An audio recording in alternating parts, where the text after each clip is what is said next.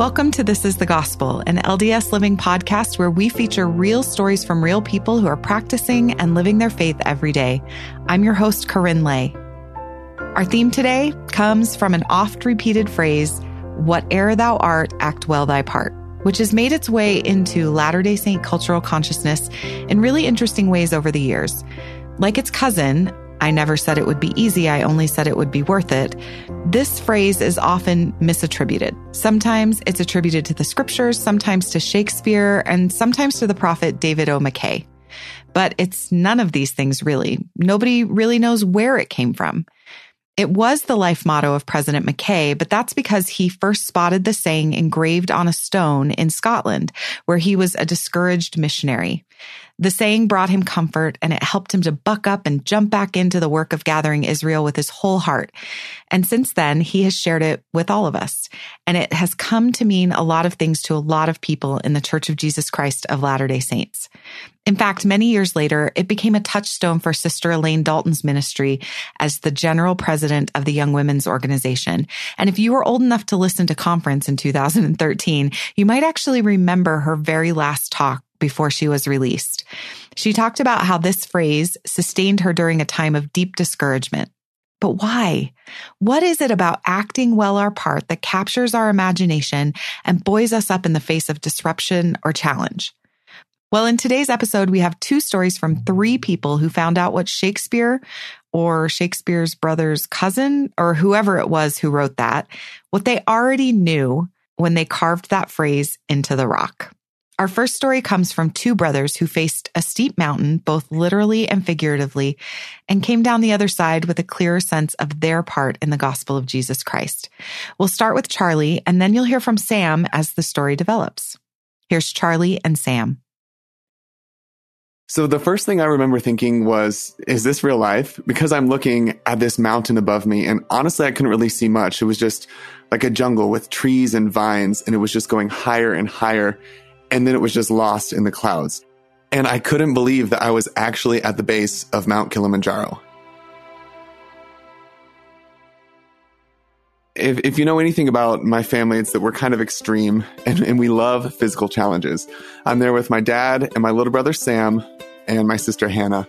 What we decided to do for this Kilimanjaro summit was try to do an unassisted hike. So most of the time when you're hiking the mountain, you have like porters to carry your food and your water, but we wanted to go unassisted, which means we had everything with us just on our own backs. So I hoist this bag onto my shoulders and I was like, oh my gosh.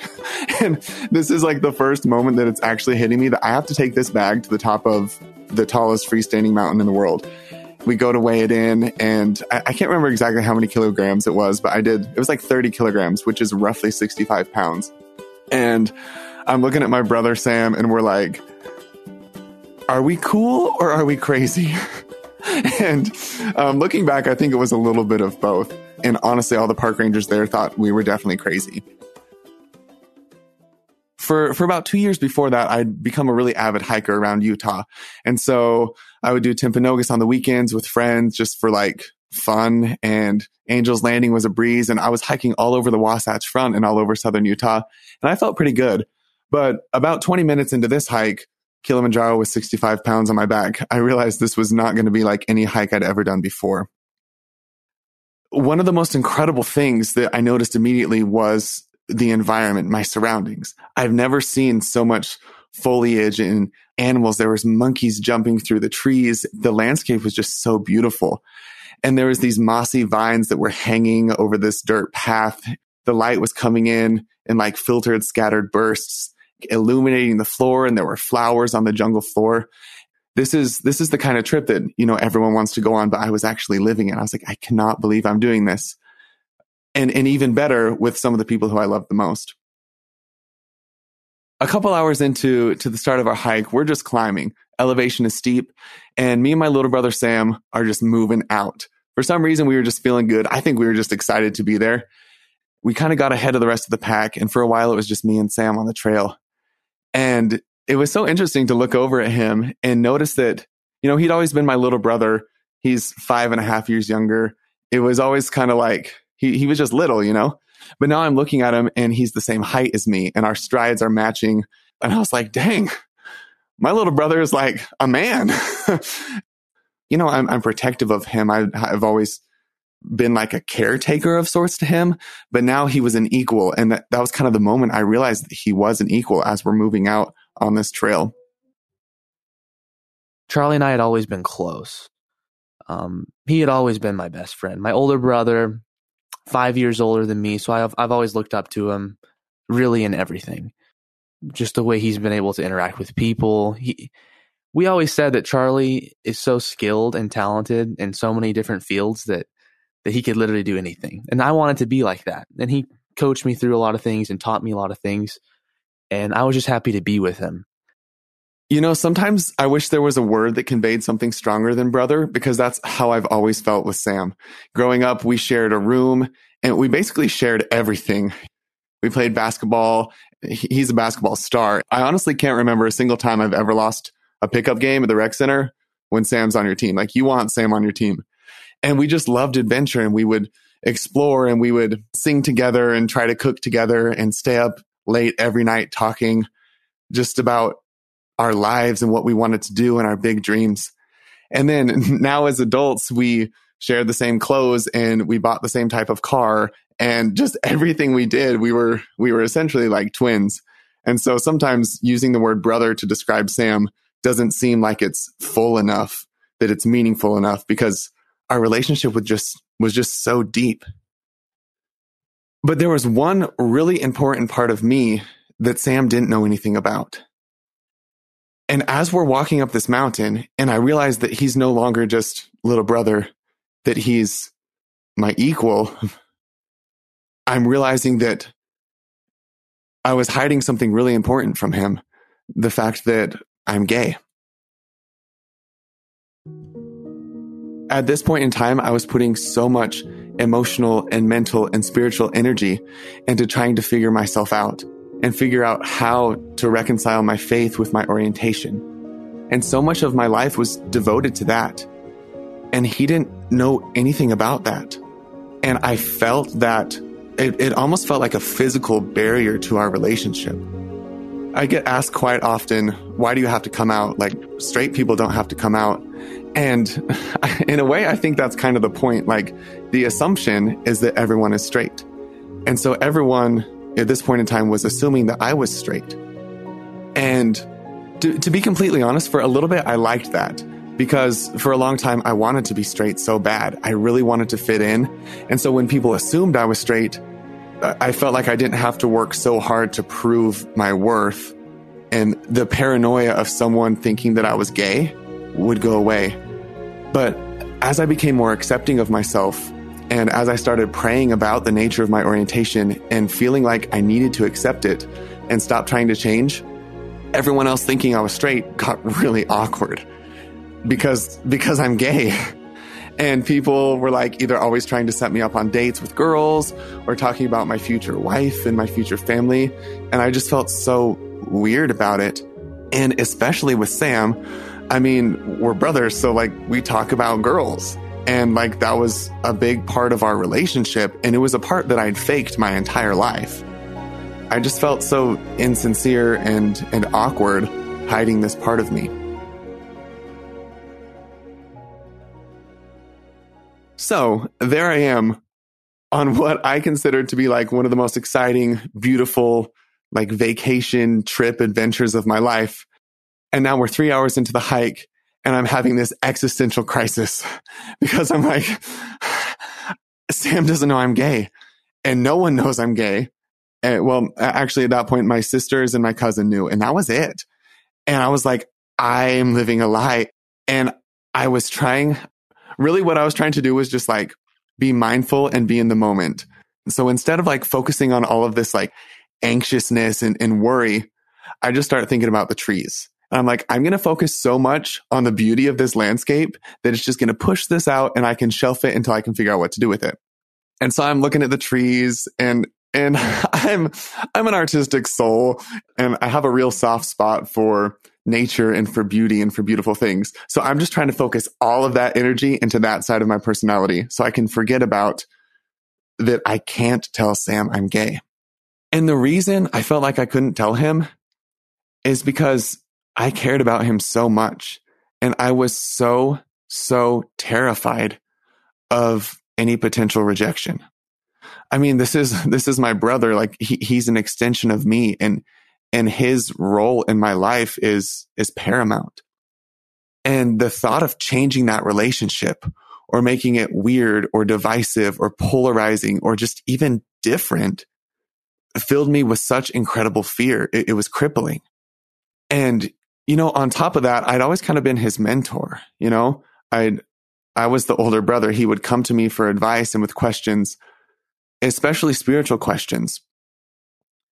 And this recurring thought I kept having was, is he still going to trust me if he knows I'm gay? And how am I supposed to teach him anything about life or religion or faith when I myself am incredibly confused? Like, how is he going to trust me? The weight of that potential rejection was so heavy, and it weighed so heavy on my soul. Like, it was heavier than my backpack, which, by the way, was incredibly heavy. If I can remind everyone, it was 65 pounds. And I didn't know what to do. As we're walking, we're sweating, we're breathing heavy, and it's been probably 35, 45 minutes where I'm just focusing on the trees, And he's like, "What you thinking about?" And I was like, uh-oh. He caught me off guard. I wasn't expecting it. So I just kind of went along with what I was trying to do, which looking back, it was silly, but I was like, oh, just like the trees. And so I start describing what I was trying to see in the trees and which is true. Like, my goodness, they were beautiful, but I'm trying too hard. Everything was normal. And then all of a sudden, Charlie started talking about the trees, but like in a really weird way. I know Charlie, and I know he loves trees, right? And I know Charlie always loves to talk about like the elements and everything working in sync and blah, blah, blah. But at this point, I'm like, all right, bro, I get it. The trees are nice. It's like, this is 45 minutes of us talking about trees right now. So I'm done. I'm like, okay, what is actually going on? And he's like, dude, like, why are you being weird? And like, what's actually up? Because I can tell there's something up. And I got the coming out feeling. So it's funny. People ask me a lot, like, what does it feel like to come out? And I think coming out is one of the most courageous things anyone can do, because it's scary, like that potential rejection is a really hard thing to face, especially with someone you care about. And I compare the coming out feeling to the way someone might feel if they had to speak unprepared in front of a group of like 100,000 people. And in fact, the closest thing I've ever got to it is the feeling of when the Spirit's telling you that you need to bear your testimony on a fast Sunday, but magnified by like some exponential amount, because it's just so like, it's like this release that has to happen, and you have to do it, but no part of you wants to stand up and walk to the pulpit. And you're not sure that your legs will support you, or you don't know if you're going to pass out or throw up. So here I am taking that walk to the pulpit as I'm about to speak and tell my brother that I'm gay. And I started hyperventilating, which it's so funny because like I'm an athlete and I'm a gymnast, and I'm always so in control of my body and my body's reactions to things. And I started breathing so heavy, and I was like verging on a panic attack, hyperventilating. I was so nervous to tell him. And I remember he made this joke. He was like, well, for being the world's greatest mascot, you're sure not in very good shape. And he's like taunting me because he's like, haha, I'm in better shape than you. And then I was like, actually couldn't breathe. And so I got it out. I muttered out, it's not the mountain. Between like, honestly, it was like, it's not the mountain. And I remember his face changed, like his brows knit together, and he got really concerned. And he was like, oh, like, are you okay? And he's like afraid I'm actually going to pass out, because I probably was about to. And he was like, hey, there's a fallen log right over there. Like, give me your bag. I'll take it over there and we can rest for a while and get some food. I have a Snickers bar. You should eat it. And I'm watching my brother just have so much love for me. And I was like, I have to tell him. He says, if it's not the mountain, what is it? I said, Sam, and I waited for a while. I said, I'm gay. He said, what? I said, I'm not attracted to girls. Like, I kind of defined it for him. I wanted him to understand what I was saying. I said, I'm gay, Sam. I'm attracted to guys. At first, I thought it might have been a joke because I was confused. I thought Charlie was straight, totally 100% straight. So I was kind of trying to figure out how he could be gay, because in my mind, it wasn't an option. My mind directed to just, okay, then what about this girlfriend? Or what about whenever you told me this or that? And honestly, at this point, I still wasn't sure how this conversation was going. I was like, is this a successful coming out or not? Because we haven't really gotten anywhere. And he was just confused. And I started asking him questions. And I asked him, I was like, isn't it a choice to be gay? Like, why'd you choose this? And I remember him telling me, why would I choose this? You don't think... And he went off on like a rant, and it was emotional. He said, you don't think I want to get married in the temple, Sam? You don't think I want all these things that we all want? The blow that hit me the hardest was whenever he said that he went on a mission. He served a mission, hoping that if he served well and if he served perfectly, as he said, God would take his gayness away from him. And that's when it really clicked for me, that he didn't choose it. Being gay is not a choice. There's so much more than what meets the eye. And I felt horrible. I felt horrible because I had said a lot of things, very like derogatory things about gay people. So I apologized for all the things I had told him, all the things I had said, just all my misconceptions. It was tough. I still didn't really know what to do. So I said, well, what are you going to do? Because I don't know what to do. So like, what are you going to do? And when I asked him what he was going to do, I meant it in a way of like a futuristic way. As in like, okay, what are you going to do with your life? And with everything that we've been taught and everything that we know inside the church, even outside the church, just like social norms. So the question I asked was probably kind of a tough question to answer. And it was. And he just said, I don't know. I don't know what I'm going to do. And whenever someone you love so much doesn't know what to do, I think in any circumstance, it's hard. And so I just told him, like, bro, I don't care what you do. Like, I'm going to be here for you. I love you. You're my older brother. We're tight. We're cut from the same cloth. Nothing will change. Like, nothing will change between our relationship. It was an emotional moment. Like, we embraced, like, we started crying. He explained to me that, like, he had so much faith and love for me, and that whatever I chose, he knew would be the right thing for me, and that he would support me no matter what. And at this point, I'm speechless, because I don't think there could have been possibly a better reaction. I'm coming to him with this huge weight, something I was so nervous to tell him. And he said, I love you and I trust you. And those were my two biggest fears, that his love for me would change and that he wouldn't trust me. And I know he was inspired to say that.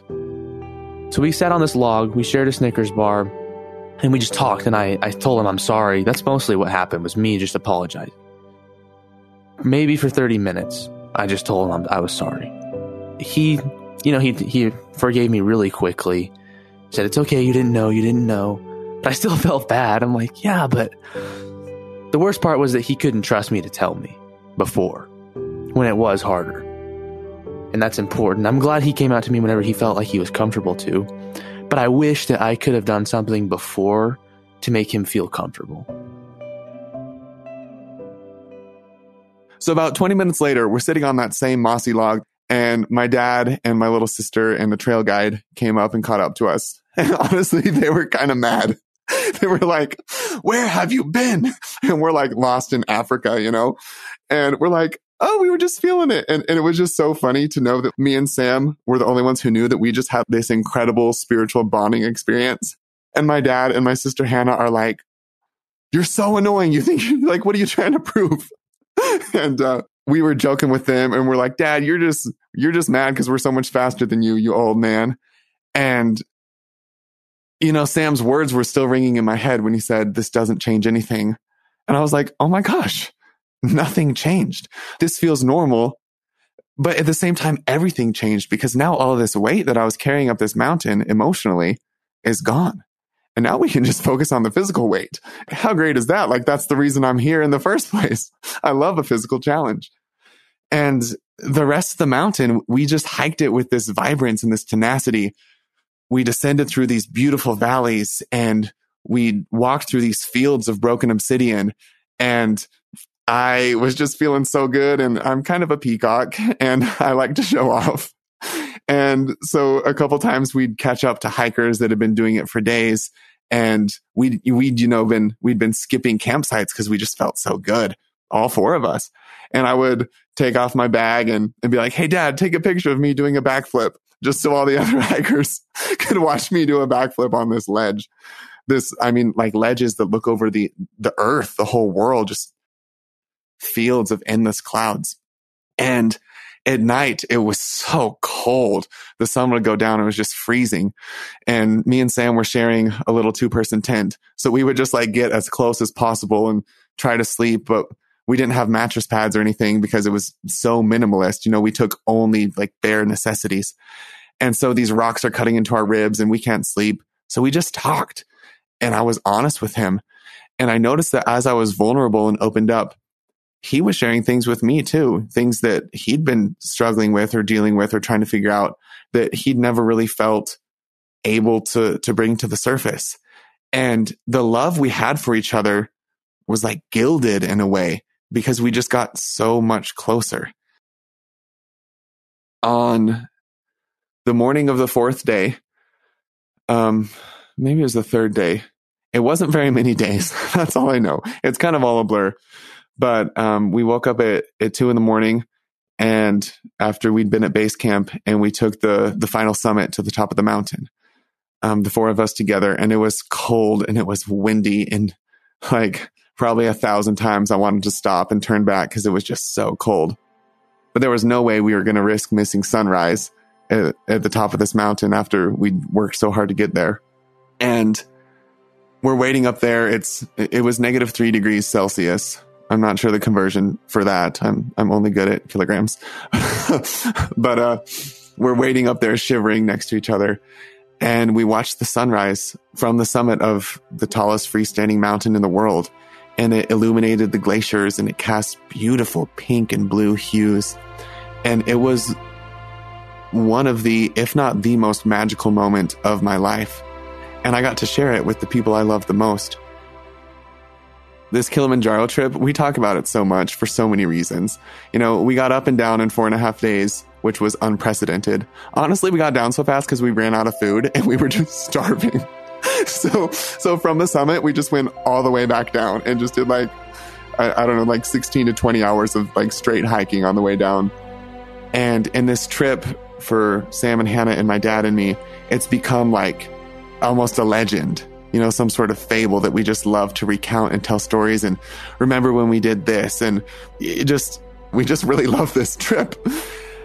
But out of everything that happened for me, and I think for Sam too, the most beautiful thing was that moment where I came out to him and he met me in such a wonderful, perfect way for the situation.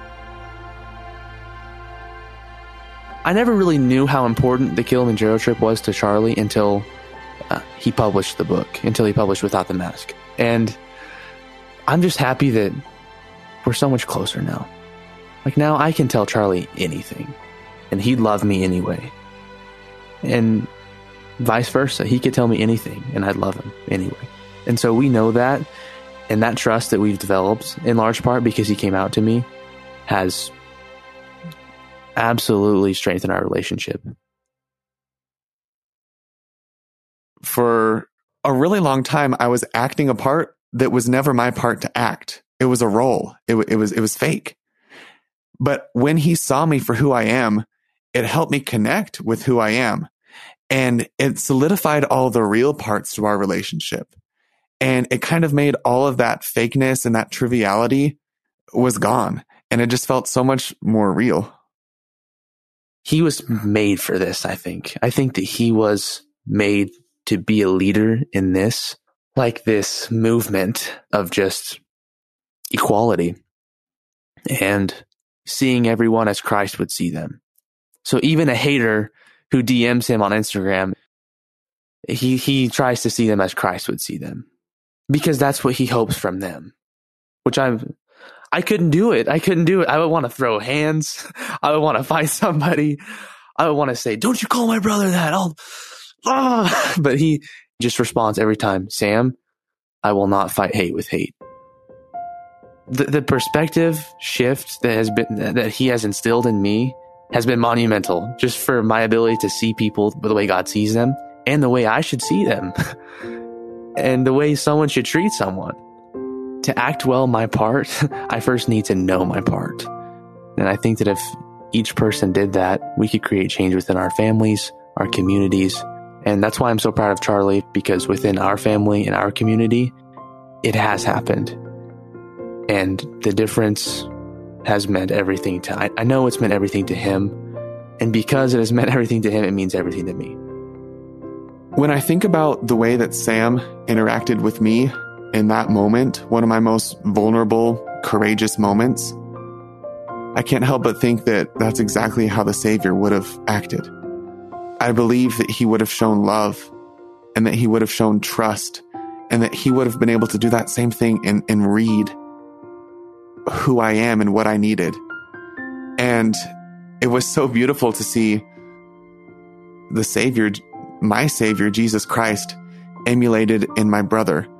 And I feel like I've learned a lot about how to be Christ-like and how to actually love a human because of the way that Sam was able to act well his part.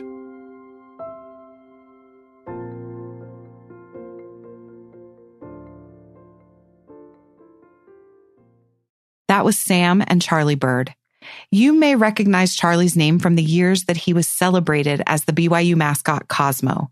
And as Sam mentioned, Charlie wrote a book about his time as Cosmo and what it was like to come out to the world in such a public way, and why it was so important to his faith that he do it.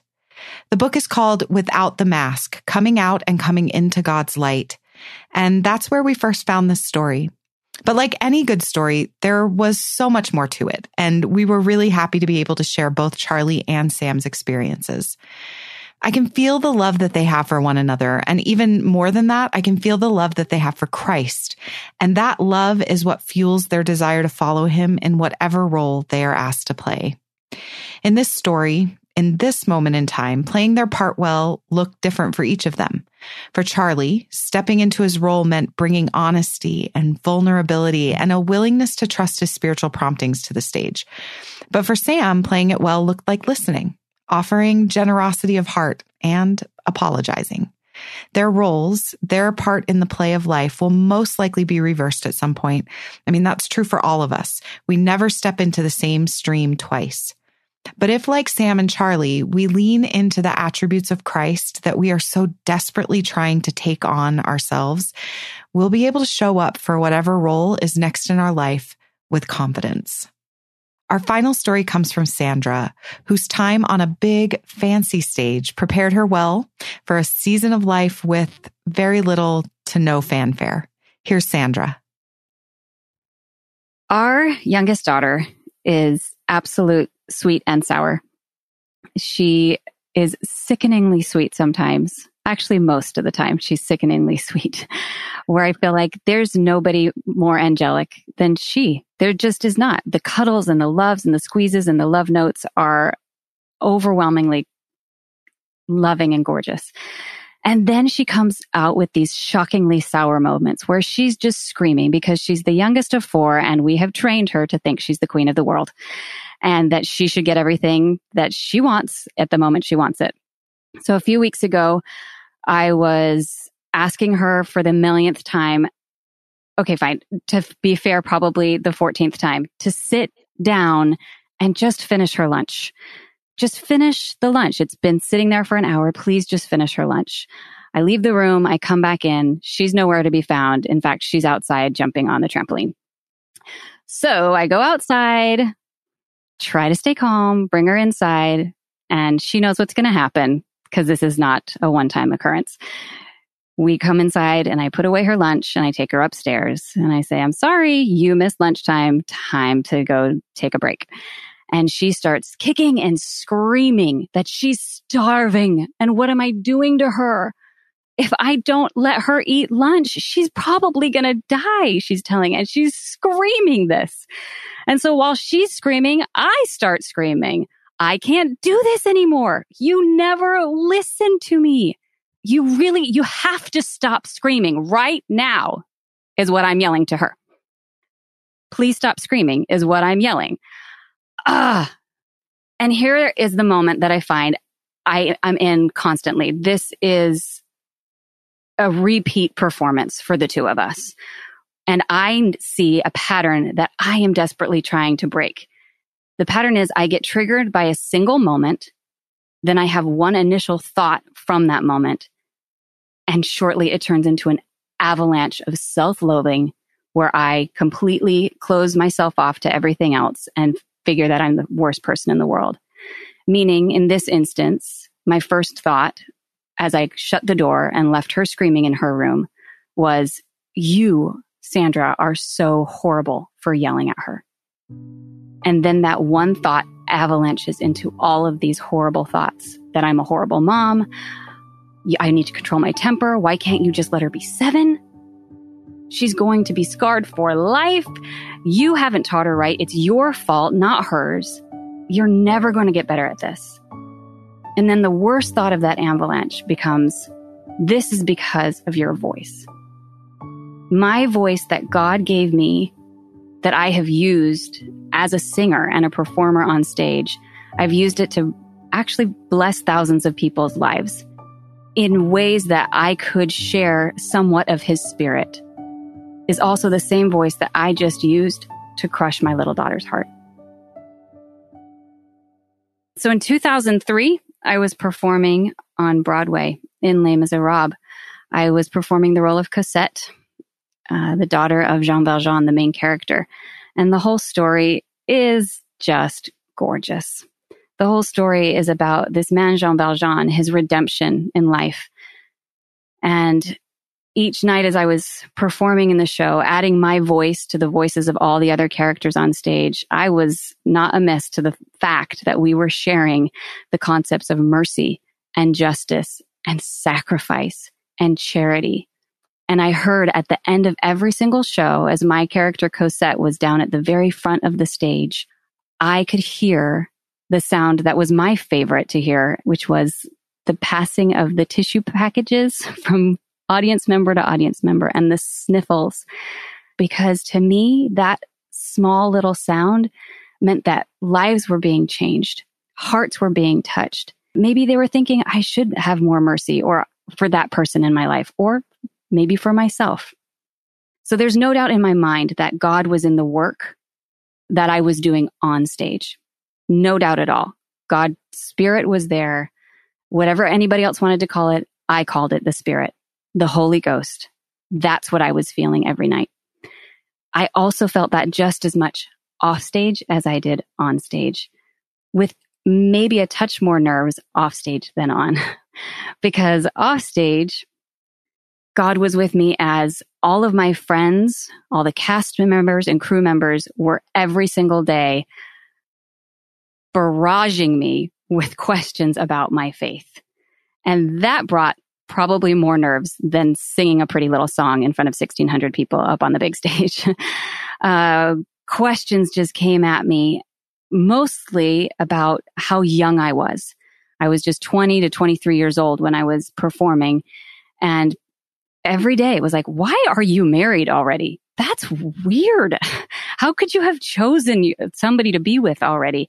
Why don't you come out with us to party and drink? What's the big deal about your underwear? Tell me about Joseph Smith. I want to know about temples. Can you please explain this polygamy thing? And are you even Christian? That was always the one that was a gut punch to me. If I hadn't acted in a way that people knew without a doubt that I was Christian, then I was going to answer that one as clearly as could be. My whole hope in these conversations and friendships backstage was to love the way that Christ has asked me to love. That everyone would somehow know that I had never judged them, and that rather I loved each of them so fiercely. There wasn't a day that I wondered whether I was doing this thing right or not, this whole Christian thing, and trying to love all the people around me.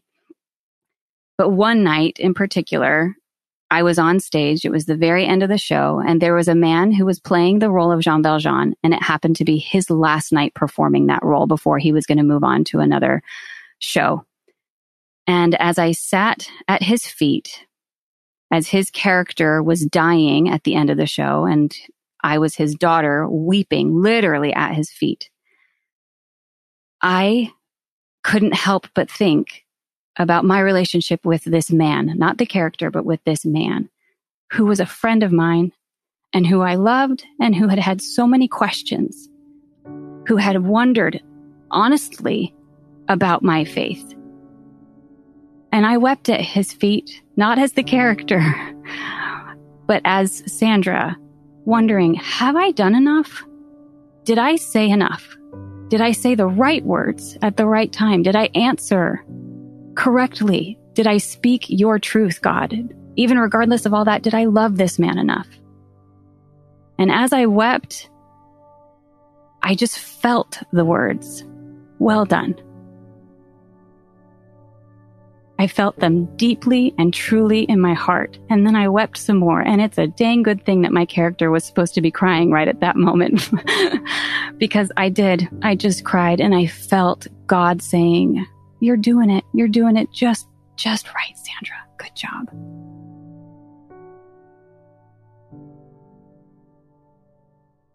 So as I come back and I try to apply a moment like that to the life that I'm in now, about 17 years later, I'm home. I've got 4 kids that are not applauding me every day, like the applause that I receive when I'm on stage.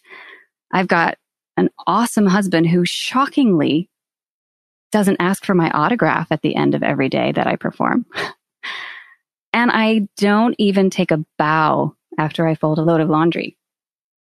But here's the deal.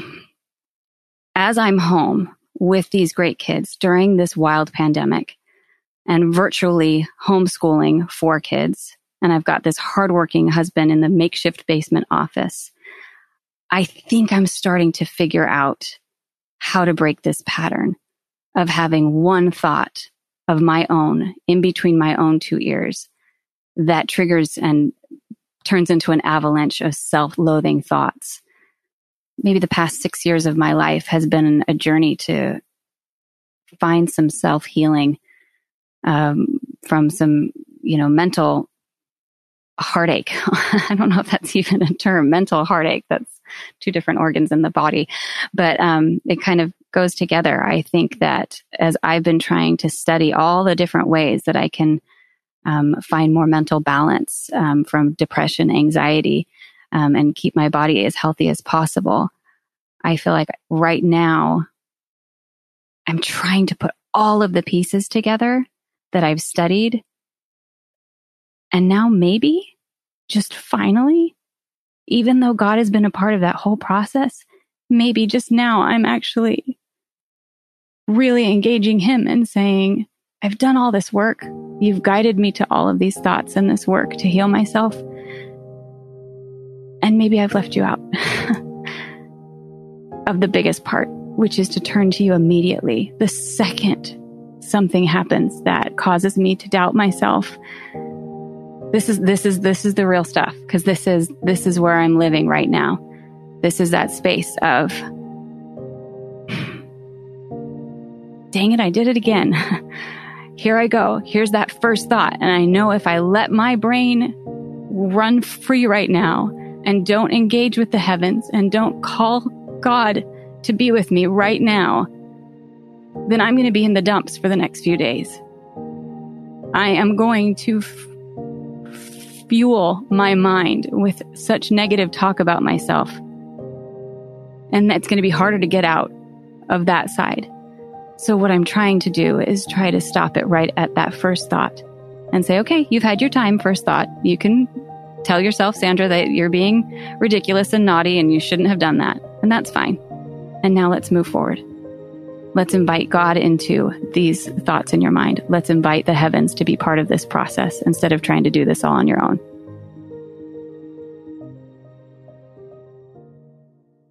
What have I finally learned?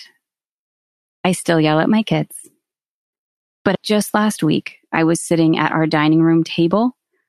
It was at the end of a really, really long day of virtual learning gone wrong. It was a day where every child took their turn at a massive breakdown. And all of us wondering, how on earth is this going to work? How are we as a family unit going to make this pandemic work to our benefit? And maybe not to our benefit, just kind of survive it on a day-to-day basis. How are we going to deal with the technological problems and the learning problems and teachers over Zoom, and 4 kids sitting around one table with headphones on and each of them yelling at each other to be quiet when somebody does something that disrupts their thinking. But at 9:00 at night, at the end of a long day like that, it was amazing to take a breath for a second. And I looked up, got out of my own brain for a moment, and I saw my oldest daughter helping our son with his math homework, which he desperately needed help with. I saw our third child walk in with a huge smile on her face because she had just voluntarily folded the laundry that I had left for probably a week. I heard my husband upstairs telling a bedtime story to our sweet and sour 7-year-old to try to get her to go to sleep. And as I paused and I soaked in everything that I could see and hear in that moment, I felt again a really, really soft and quiet, well done. We were going to be able to do this together. And well done at that moment wasn't, well done, you've shared the light of Christ with someone who may otherwise not have had it. It was, well done. You're living in the light of Christ in your home with your husband and children who know Christ and love him and are learning more of him. And you're doing it right. You're doing this well. And that's all he ever asks of me, was just to give my best effort.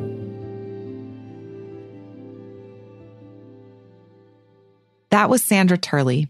I have been blessed to love and adore Sandra for years now, and one of the things I admire most about her is her unexpected realness. And I say unexpected on purpose because she knows how to be polished. She knows how to walk on a stage and show the world something beautiful, but her desire to walk on that same stage and show the world real beauty, her testimony of the healing gifts of a God who values progress over performance, that is a true act of discipleship. And what about that laundry and those kids who refuse to applaud when the mountain on the couch is conquered? Like Sandra knows all too well, there are so many tough roles that we'll play in our lives that will go absolutely unnoticed by mere mortals. And while we're waiting in the wings for our chance to be seen, we can stop and take the breath and look around and listen. And we'll discover that those moments are not lost to him who sees all. The first time I heard the phrase act well thy part was at my very first youth conference in Reading, Pennsylvania. The entire conference was centered around a stage play that we were writing and acting during the longish weekend, and I was in heaven. Not only because my youth group leader was a very cute 17-year-old boy, but also because acting felt like my life's calling at 14. I walked away from that conference with a serious crush on said youth group leader and a basic understanding that to act well one's part, one had to commit fully to the gospel of Jesus Christ in word and in deed. And that stuck with me, although my understanding of it has evolved over the years. At first, as someone obsessed with theater, I saw acting well as an outward expression. It was being seen doing the right things at the right time or not doing things so that others would know that I was a good member of the church. Acting well was a performance directed towards other people. And then as I grew in my desire to be more connected to Christ, acting well became a pursuit. It was still a kind of outward performance, but it was now directed at a different audience. I wanted the Savior to see my good works and give me his approval. And I don't think either of these efforts were bad. They led me forward in most cases. I'll admit that sometimes the approval-seeking part of my performance got in the way of actual connection to Christ and his gospel, especially when it faded into perfectionism. But overall, they were both really important phases in my spiritual growth. However, these days, I find myself more drawn to the first part of that phrase than the last part. Whate'er thou art, act well thy part. Whate'er thou art. What are you? Figure that out first. Commit to that. Commit to our role as a beloved child of heavenly parents, a follower of Jesus Christ, and a disciple in the work of gathering. Then, the acting well comes easily because now it's an act of integrity. It's a deeper promise to be who you are supposed to be regardless of external influence. It's an inward devotion, a quiet reconciliation with your divinity that leads to a powerful outward expression of God's love for all his children. And it's no longer simply performative. It's now authentic discipleship. And it expresses itself in the moments that we breathe in and let God tell us that we've loved enough. Or when we step back from our own biases to meet our brother exactly where he is on his upward hike. Or when we finally decide to take off the mask we've relied on for so long and allow others to be a witness to our deepest vulnerability. I think that's why this phrase is so compelling to us as disciples of Christ, why it's stuck around for so many years since President McKay brought it on the scene, because it's an invitation for us to learn what we are and to understand whose we are, who we belong to, so that we'll know what we do and why we do it. That acting out of integrity, that changes everything. It makes doing it well or acting our part well the result and not the goal. And that's something that will give us strength and power in the most challenging times.